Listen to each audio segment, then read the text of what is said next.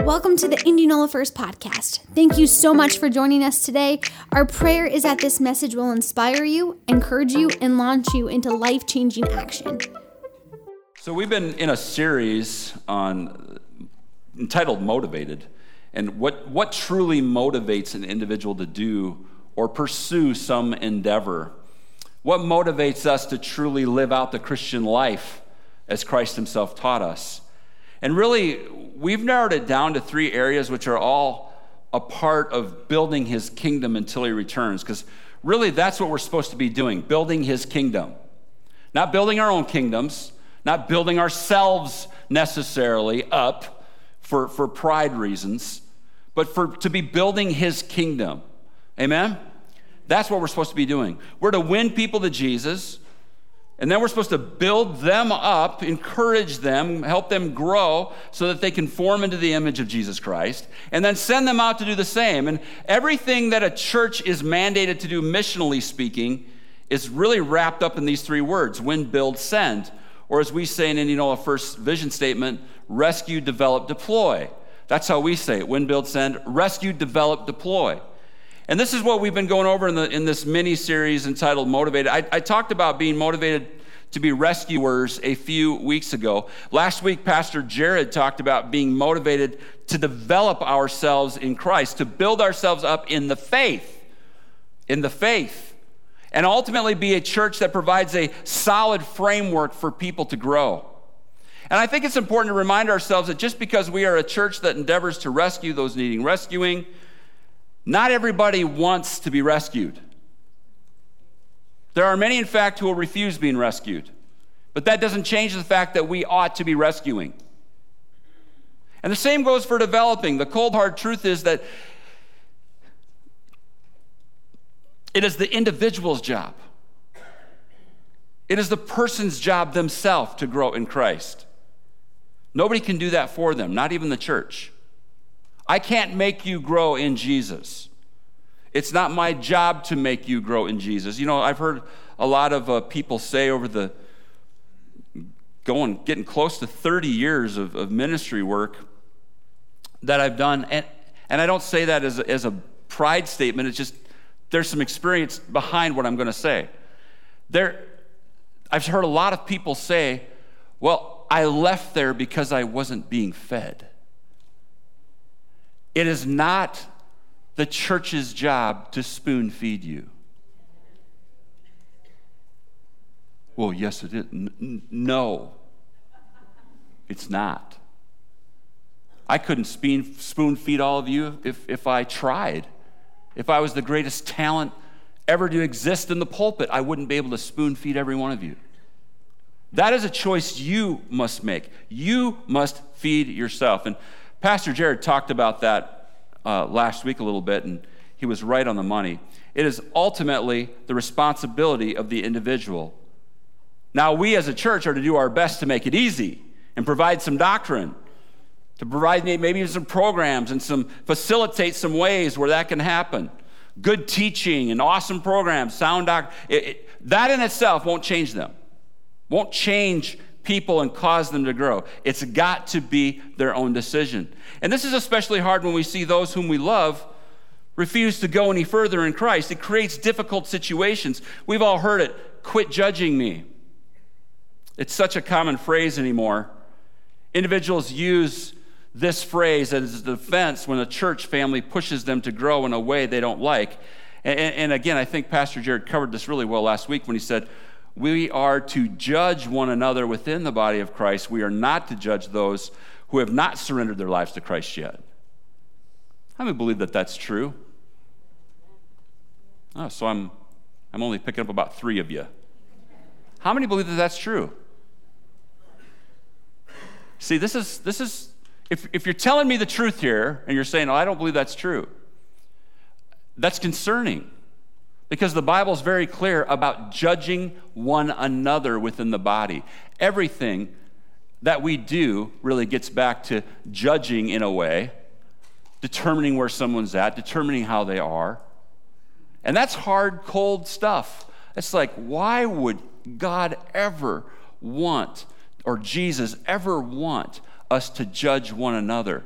Because if we have the right heart, those doing the judging or examining, and those receiving it, if they had the right heart, they would receive it and they would offer it in love, and it would be a wonderful thing because it would cause us to grow.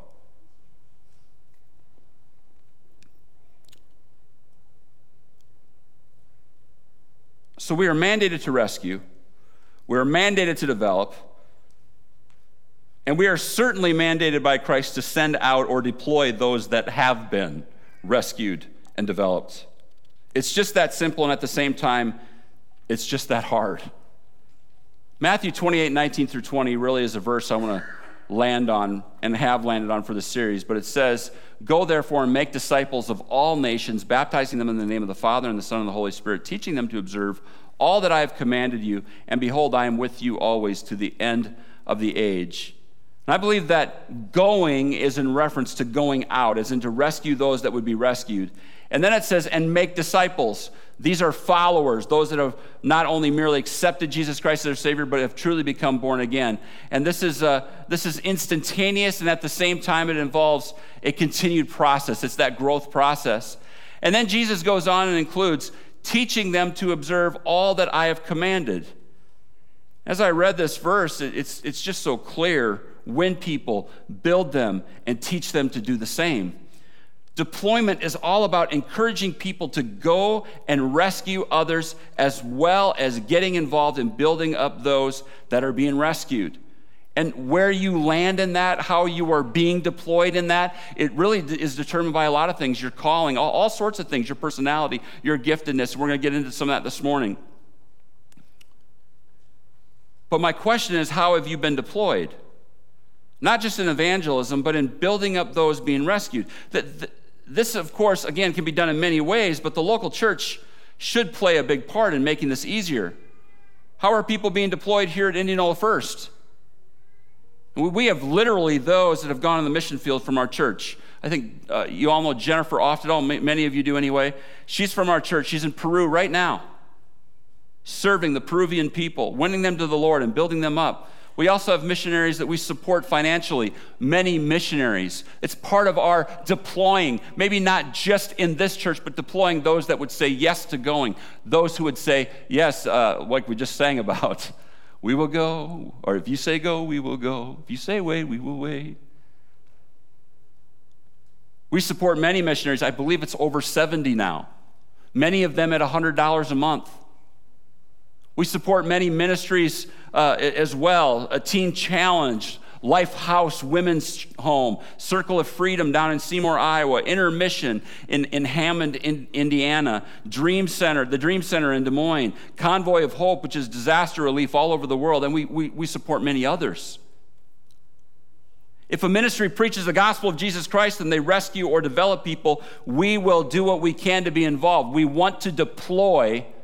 As a church, we want to deploy people to go out and rescue and develop. And not just the financial support, but to go and give your gifts. I know it was just over 2 years ago that we took a group of 12 to Botswana, Africa. It was awesome. Those of you that went, you still talk about it. It was life-changing to go and to minister to those kids. And this church sent them. We deployed them to go. We even helped them financially to go, even though they made many financial sacrifices themselves to get there. Dennis Dopp and his team have just hit, I think, over 70,000 to missions from scrapping. That's deployment at its finest. Kids setting up lemonade stands all over our town to raise over $5,000 for missionaries to be equipped with what they need to do the job. That's deploying even our kids. I believe the Fireside Bistro is our church deploying, and not just because it raises money for missions, it facilitates ministry. You know, people say, why do you have such a big facility? Well, I don't know. When I got here, it was already here. But I can tell you one thing.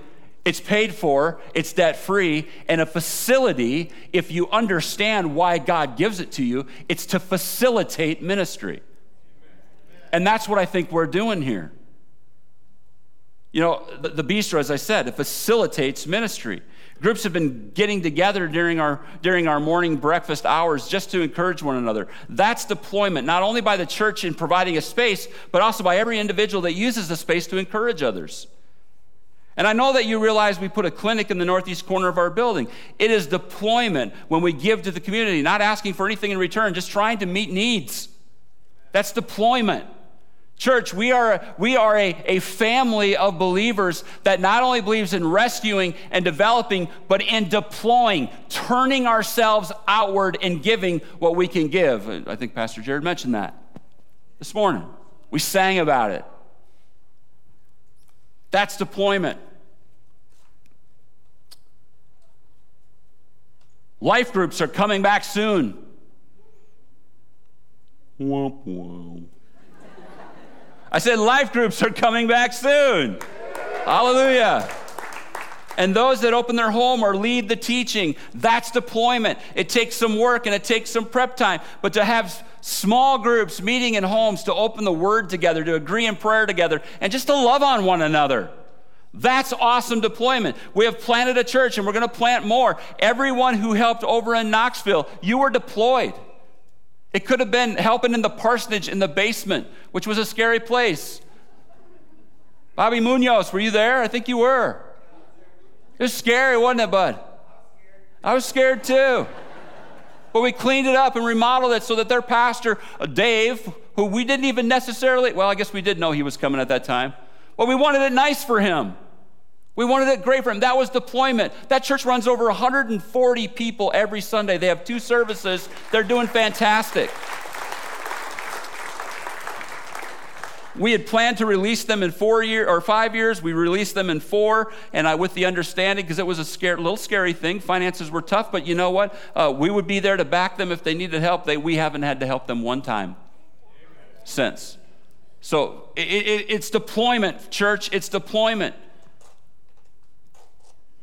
You are allowing yourself to be deployed when you volunteer for nursery, kids ministry, youth ministry, greeting, hosting, media, sound, live stream, camera operations, light operation. You know, there's a guy in this church and a gal in this church from every week that operates the lights. It's amazing. Kitchen volunteers, dining room volunteers, facility maintenance and repair, as well as new construction.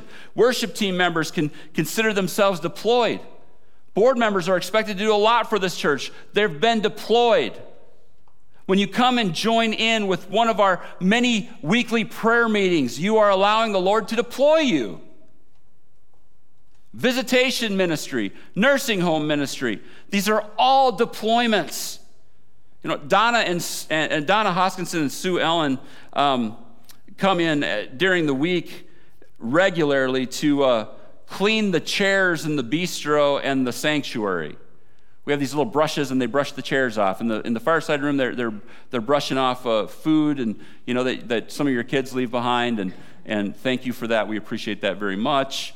When they dirty up the chairs, you know, thank you to those kids and to the parents. But thank you to Donna. I was being facetious. Thank you to Donna and Sue Ellen for being 2 ladies who just saw a need and they came in and they do that. It's not easy work to go from chair to chair. It's not exciting work. It's rather monotonous. And it's one thing to do that in there, but then without hesitation, they're like, you know, the chairs in the sanctuary could use some help too. You say, well, that's just serving. That's not deployment. Yes, it is deployment, because anybody that comes in here, maybe as a new person who's seeking, maybe they have a heart that's kind of just wanting to find out what this God thing is all about, and they come in and the first thing they see is a nasty, dirty chair full of cat hair. Or dog hair, okay. We'll pick on the dog people too.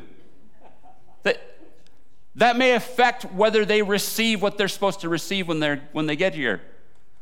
So although that's not a very glamorous job, I applaud it greatly.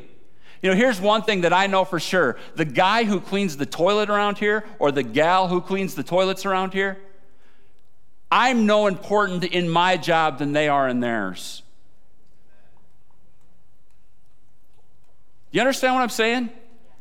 A family that, a church family that is deployed, it's a very, very awesome thing because everybody has a part and everybody's doing their part. Everybody's involved somehow, some way.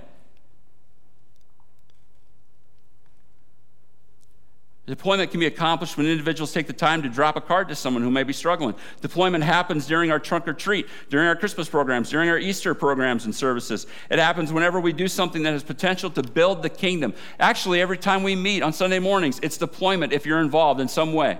It's deployment. If you go out to play church softball with the motive to be a light and to encourage one another, it's deployment. That's deployment. Anything you can think of that gives out of what we have for the purpose of building the kingdom. And again, the Lord doesn't necessarily need you to be deployed through the local church. I don't want to make it seem like that's the only way you can be deployed. You can be deployed lots of ways. It just happens to be that I live in this church world a little bit as a pastor.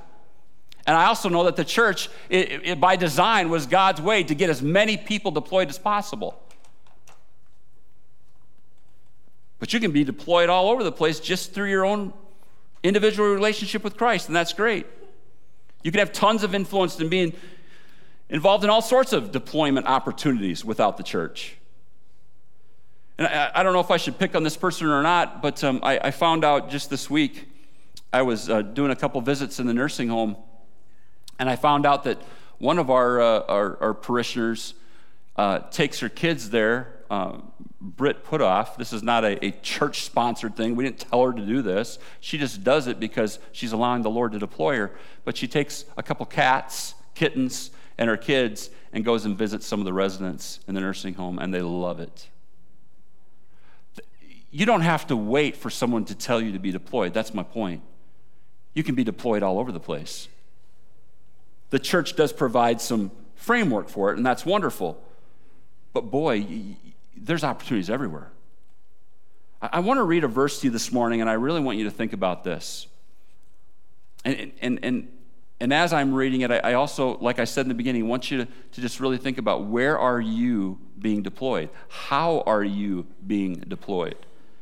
But this verse I want you to think about is Romans 11:29. For God's gifts and his call can never be withdrawn. Never. Let me read it in the Amplified. For the gifts and the calling of God are irrevocable. For he does not withdraw what he has given, nor does he change his mind about those to whom he gives his grace or to whom he sends his call. The gifts and callings of God are without repentance. He's not sorry for depositing those gifts and callings in you. No matter if you've been on the shelf for years and years, no matter if you've been not being deployed in the way you need to be, God's gifts and callings, he doesn't take them back. They're still there. Lots of things keep believers, though, from being deployed the way they should be. But again, just because individuals are not allowing themselves to be deployed doesn't mean their gifts and callings are revoked. A couple of those reasons that have become hurdles for people in deployment, they're deployment killers, I'll call them. There's a few. One of them is offense. People can be offensive. How many have ever been offensive? And people can be offended. How many people have been offended? When you allow that offense to stop you from being deployed in your God-given calling, you will be miserable until you let that offense go. Hear me, church. You will be miserable until you let that offense go. I was doing a worship tryout one time, not in this church, by the way, so don't try to figure out who it was. It's nobody you know. But I was doing worship tryouts, and normally you think that when you're doing a worship team tryout, by the way, that's judging, isn't it? Are you glad that we judge that? Ding, ding, ding, ding, ding. So I was doing worship tryouts, and not that I think I'm a perfect singer or a perfect player. There's obviously in the world of musicianship, in the world of singing, there's always somebody better. But I was doing this tryout, and we had a lot of good tryouts, and then this lady came up, and she sang, and the first thing she said out of her mouth, she goes, "I'm not very good." I'm like, okay, odd that you're here if you think you're not very good. But fine, I get it. Maybe you're just being humble. She starts singing, and not being very good was a huge understatement. I mean, we're talking can't carry a tune if it was in a bucket. Not even close to knowing. I would hit a note on the piano, hit this note, because I just do a simple little tryout. I want to know if they can sing. I want to know if they have a sense of pitch. Don't you think that that's an okay thing to do? Or are you mad at me that I do that? Okay, just checking. But I hit a note on the piano, la, and then it doesn't say la, it's a note on the piano, but they have to sing that same note, right? Pastor Jared, do you want to try? Sure. La. Very good. Denny, you want to try? And we thank you. But this lady couldn't hit a note if her life depended on it. Not even close. She's like, la, la, la, la. I'm like, no, not quite.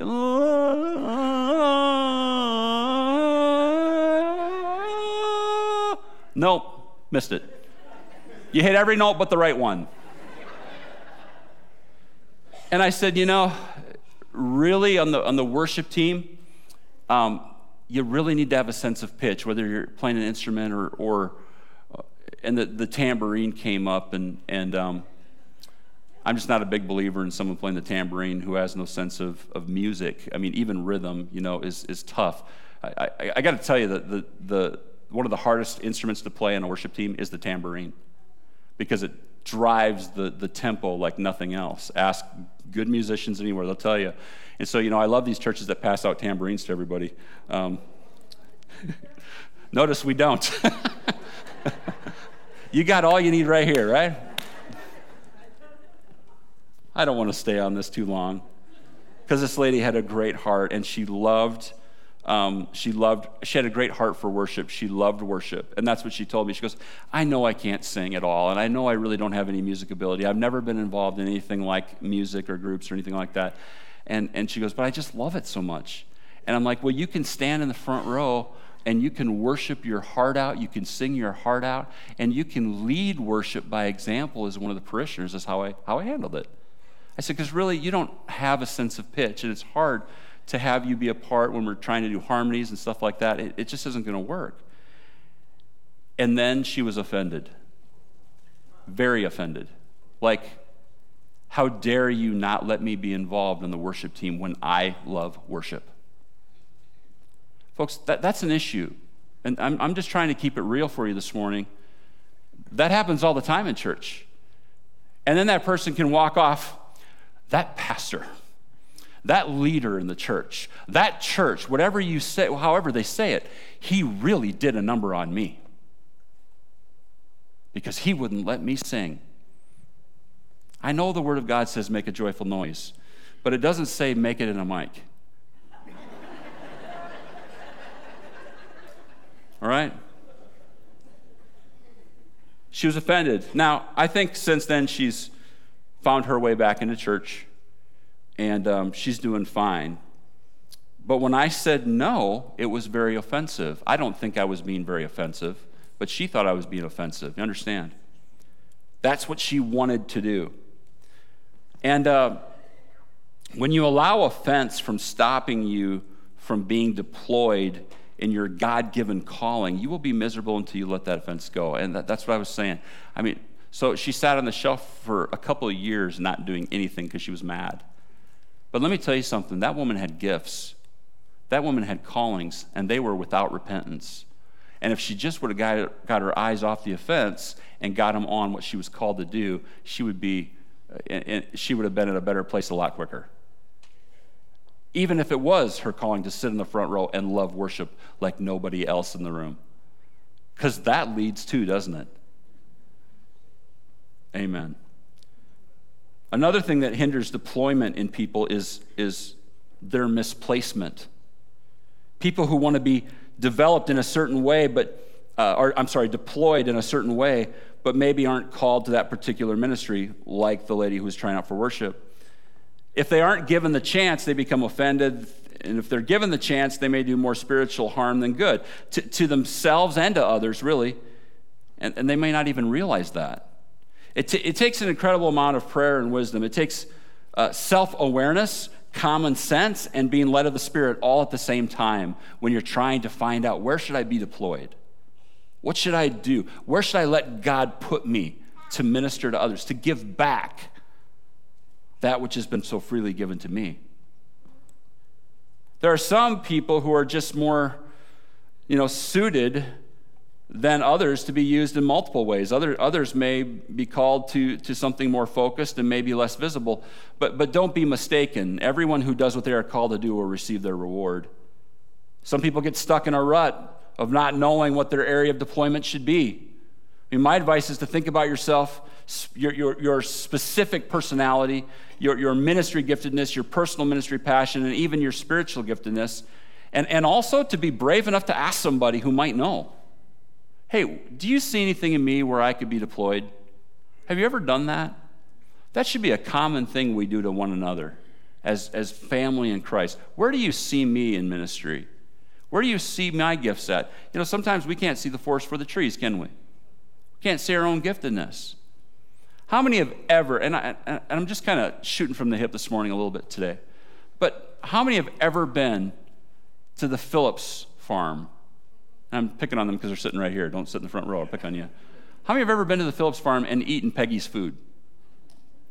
I'm telling you, they are one of the most hospitable couples I've ever met. That's their gift. They're hospitable. Denny's a little crazy and he makes it fun, right? I don't mean crazy in a bad way. I mean crazy in a good way.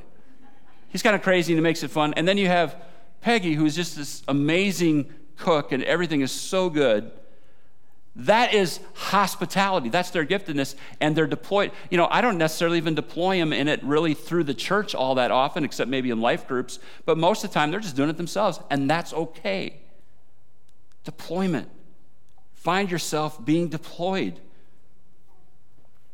Don't get in a rut of not knowing where you should be. Ask somebody. All those things, passion, giftedness, personality, and even ministry, your passion for what touches your heart. These all can play a part in determining where you are best suited to be deployed. I've worked with several pastors over the years, and there was one who their wife was always very insecure about where she would want to serve. And I want to just say this about this individual, because I don't want to, if the individual's watching, they would probably know it's them. But honestly, I don't take anything away from them, because there's something in the ministry that's very difficult. That's when the people expect the pastor or the pastor's wife to be a certain way. Years ago, one of the questions that was very common to the pastor's wife when you were interviewing for a church was, do you play piano? Well, what if you don't, but you're still called to ministry? Does that make any sense at all? No. So this individual was really just insecure. This is years ago. Insecure about where they were supposed to serve. And so they would try this, and they just, all energy, all gung-ho, boom, boom, boom, boom, boom, boom, boom. And then, that's not really it. Then they try this. All energy, boom, boom, let's go. God has called me to this. I'm supposed to be doing this. Rah, rah, rah.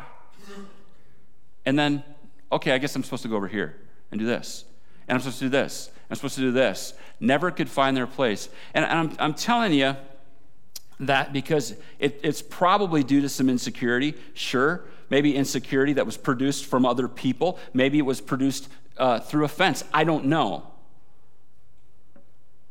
But I know it was very difficult for this person.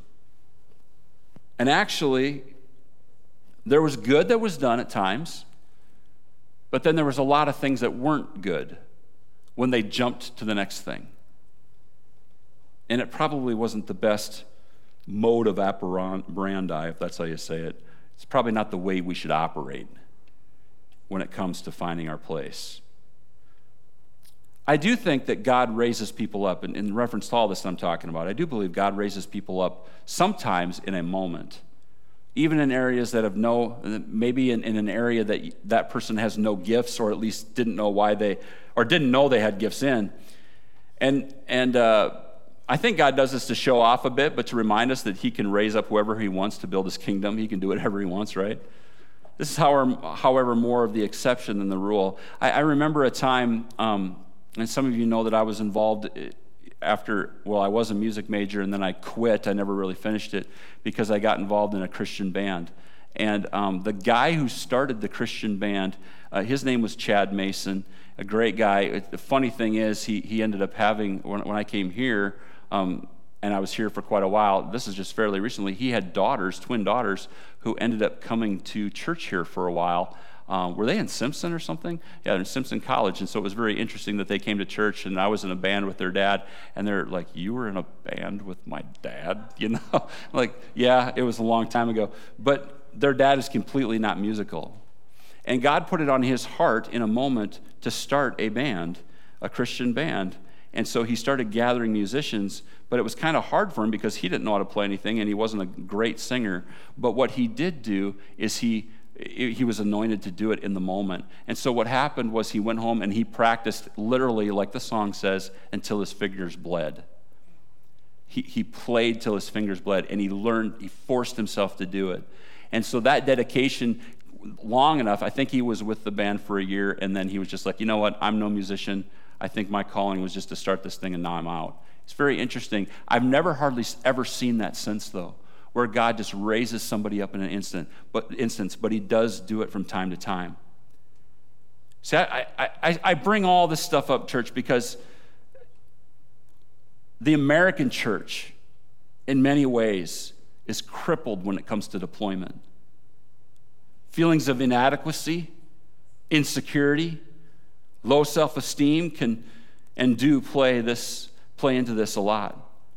At any one time, as a pastor or a minister, you could turn on YouTube or TV or look on the internet, and you can find these amazing churches with amazing worship, with amazing sets and lights and everything. You can find it, and you can feel inadequate right away.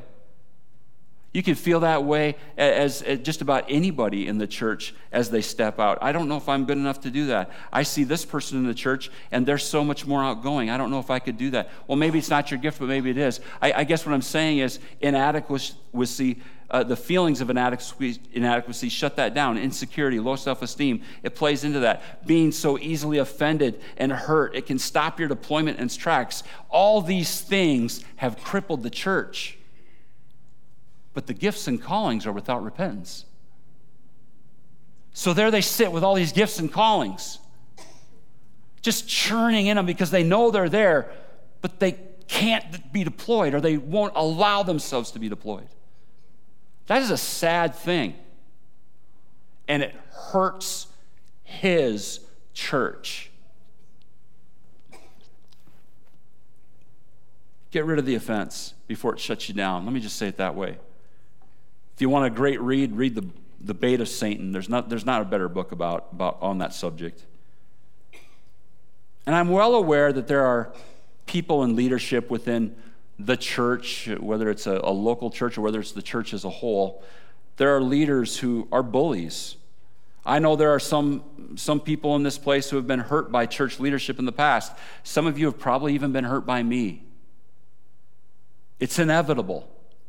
We're all human. But before any of us reaches for offense, talk through it, work it out, try to understand the perspective. Don't forget that it's also possible for church leadership to be burned by individuals. It goes both ways. So much offense, it's hard to navigate it all. I get it. People looking at their circumstances in the now through the eyes of their past offenses. It cripples the deployment that God has created you for. You know what I think? And I believe that if the church would get over its offenses, I mean, all of us as individuals, if we got over that stuff, if we stopped feeling inadequate all the time, and we stepped out into what God has called us to do, from local churches to ministries to parachurch ministries to whatever it is that would involve you being deployed. if the church would stop letting all those hindrances hold them back and keep them from being deployed, I think the church would be so phenomenally effective it would blow our minds.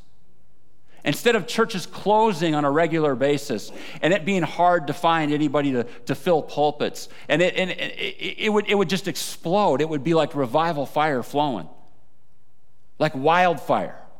You know, I think about 12 guys, 12 fishermen and Jesus. What they did in 3 years changed the entire history of the world, future-wise. 12 guys. What can a church of 300, 400, 500 do? What can the church of Jesus Christ, which is what, estimated 50 to 70 million across the world? Something like that? Maybe it's more than that. That's probably just made up statistics, right? But millions and millions and millions. What if their deployment wasn't being shut down by all of that stuff? I'm telling you, we would be effective, and the church would grow. Things would happen. People would be saved. And if you're not actively allowing yourself to be deployed, when you need to change that, okay? Is that an okay thing for me to say? Is that too offensive for you? If you're not letting yourself be deployed, I don't care how old you are. If you're old, you got more ways to be deployed than if you're young, because you got wisdom and experience. Don't set yourself on the shelf because you're old. And if you're too young, don't let people look down on you because you're young. Paul told Timothy that. Find ways to be deployed. Yeah, you might have to submit to some authority. Is that okay? Can I be just brutally honest here? I mean, brutally, transparently honest. Can I be? I'm waiting for your permission. 8 years working for Pastor Calloway was not easy. Some of you don't know him. That's fine. He's a great guy. I'm not saying anything bad about him, but it was not easy. There was a lot of things that I submitted to that I didn't even really agree with because they weren't sin issues, and it's what I had to do. I wanted to be deployed to the youth of the city back then, and it required some submission. So what did I do? Well, I ain't submitting. What would that have done to my deployment to the youth? Cut it off. But with a little submission, I got to minister. I got to do the things God called me to do. And you know what? And now looking back, I learned so much from that. So much. In the midst of it, I was like, but looking back, I'm like, praise God for a man who made me submit.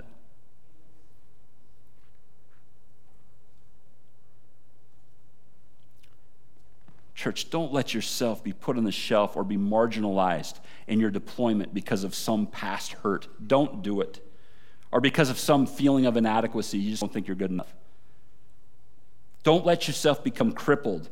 We don't have time as a church to be crippled when there's people dying and going to hell in a handbasket in our world. We don't have time to step back and shelf ourselves while we lick our wounds and we feel sorry for ourselves. Am I being offensive? I'm not trying to be. I just want people saved. I want people built up.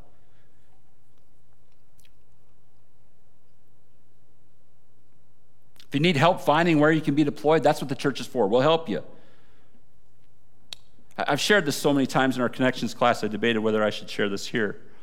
But I think it's just a great analogy. If you think about the Dead Sea and the Sea of Galilee, and most all of you have heard this, I just want to remind you of it. Both of these bodies of water have an inlet. They're constantly being supplied with water, kind of like us, constantly being supplied with the Spirit of God. We come to church, we open up our Bible, we do our personal devotions, we spend time in prayer, we listen to Christian radio and Christian music and praise and worship all the time, right? We live there, and we're being poured into like The Sea of Galilee and the Dead Sea both have inlets of fresh, clean, new water. But the difference is that only the Sea of Galilee has an outlet, which may not mean a lot to those of you who've never been there. I haven't been there, but I've studied it.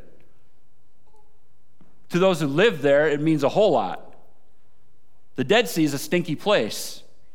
It's desolate, and no one really lives around there at all. Whereas the Sea of Galilee is teeming with life. The outlet is the difference. You may have amazing, wonderful inlets, and that is wonderful. God just pours into you. That's outstanding. You should find as many places to be poured into as possible. But if you have no outlet, you will end up desolate and stinky. You've got to find those outlets and allow yourself to be deployed by God, whether it's through the local church or not. But let me take you back to the title of this series real quick. And I'm finishing up right now. Motivated is the title. What motivates you to even want to be deployed? It's not just about doing your duty or putting in your share of volunteer time. It's got to be more than that. Your motivation to be motivated to do those things, your motivation to do those things has to be larger than all of the other stuff that would hinder you from being deployed.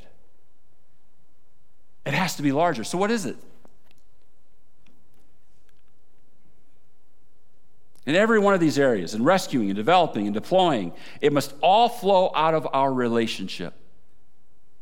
Our active, personal love relationship that we have with Christ. We want to rescue because we have taken on his nature when we become born again, and he's a rescuing God. We want to grow in him and be more conformed to his image because we know how amazing and awesome he truly is. We want to be like our Father. We want to be like Jesus, right? That's why we want to grow and learn. That's what motivates us. He desires to be his hands and feet as we are deployed by him, whether through the church or not, because as we fall in love with him, we discover who we really are and how we were created and what we were supposed to do. All of it flows out of our love relationship with him.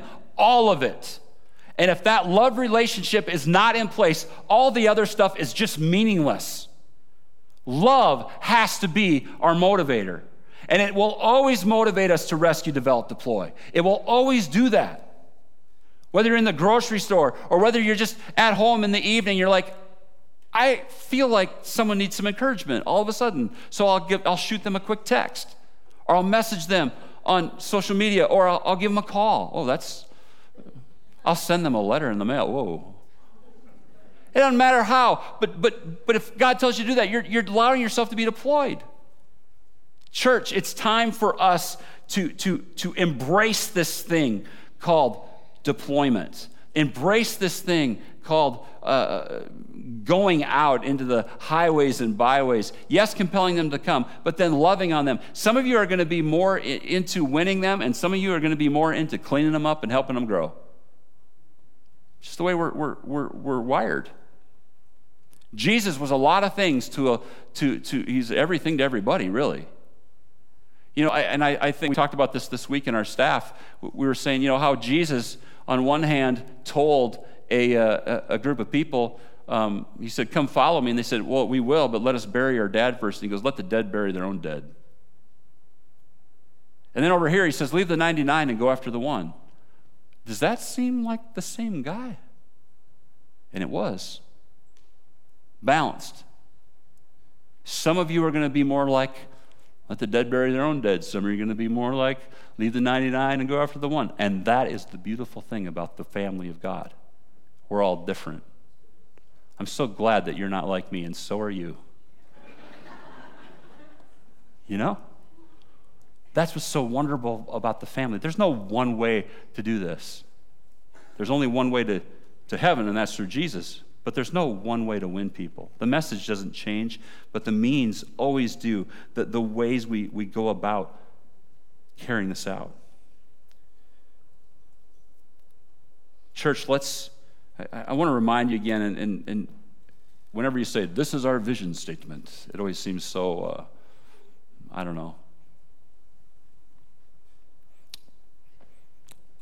scholastic. It just seems like that's us. Everybody repeat it, you know. I don't want it to be that. I want it to mean something in your heart. Our vision statement is simply that: rescue, develop, deploy. Rescue, develop, deploy. And our motivation to carry that out has got to be love. It's got to be. It's the only way it will happen. You can't do it out of duty. It's got to be love. A love relationship with Jesus. Let's pray. Father, I thank you that you are a God who loves infinite variety. All we have to do is look at one another, even within this local family of believers. And God, we can see the different ways that you put us together, the different personalities, the different giftedness, the different everything. God, I pray that we would become the people who you've created us to be, the way you intended us to be, and that we would not fall prey to some of the hindrances that keep us from being deployed. Things like offense, or things like insecurity or inadequacy. Lord, we just want to be Jesus with skin on. We want to flow in those gifts and flow in those talents and do ministry, God, which is just you working through our personality.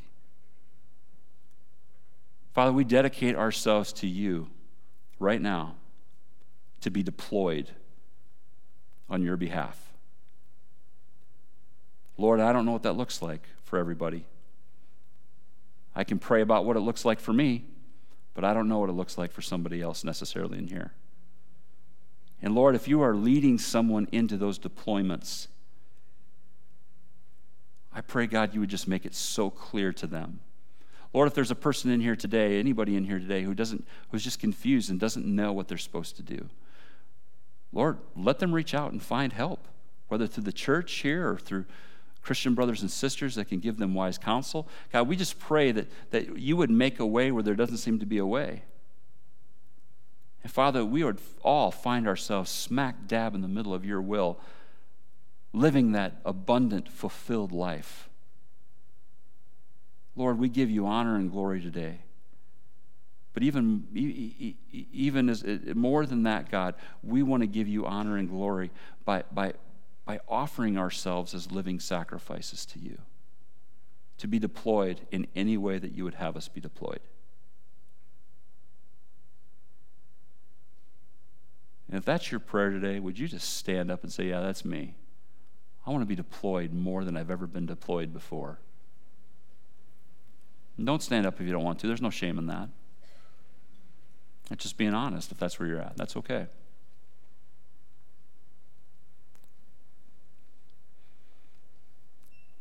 Sometimes we do the stand thing, and I always feel bad for these guys who are paraplegics back here.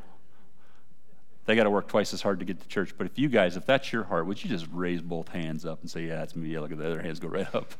I want to give them a chance to be involved in what we're doing too, obviously. God, you see this church.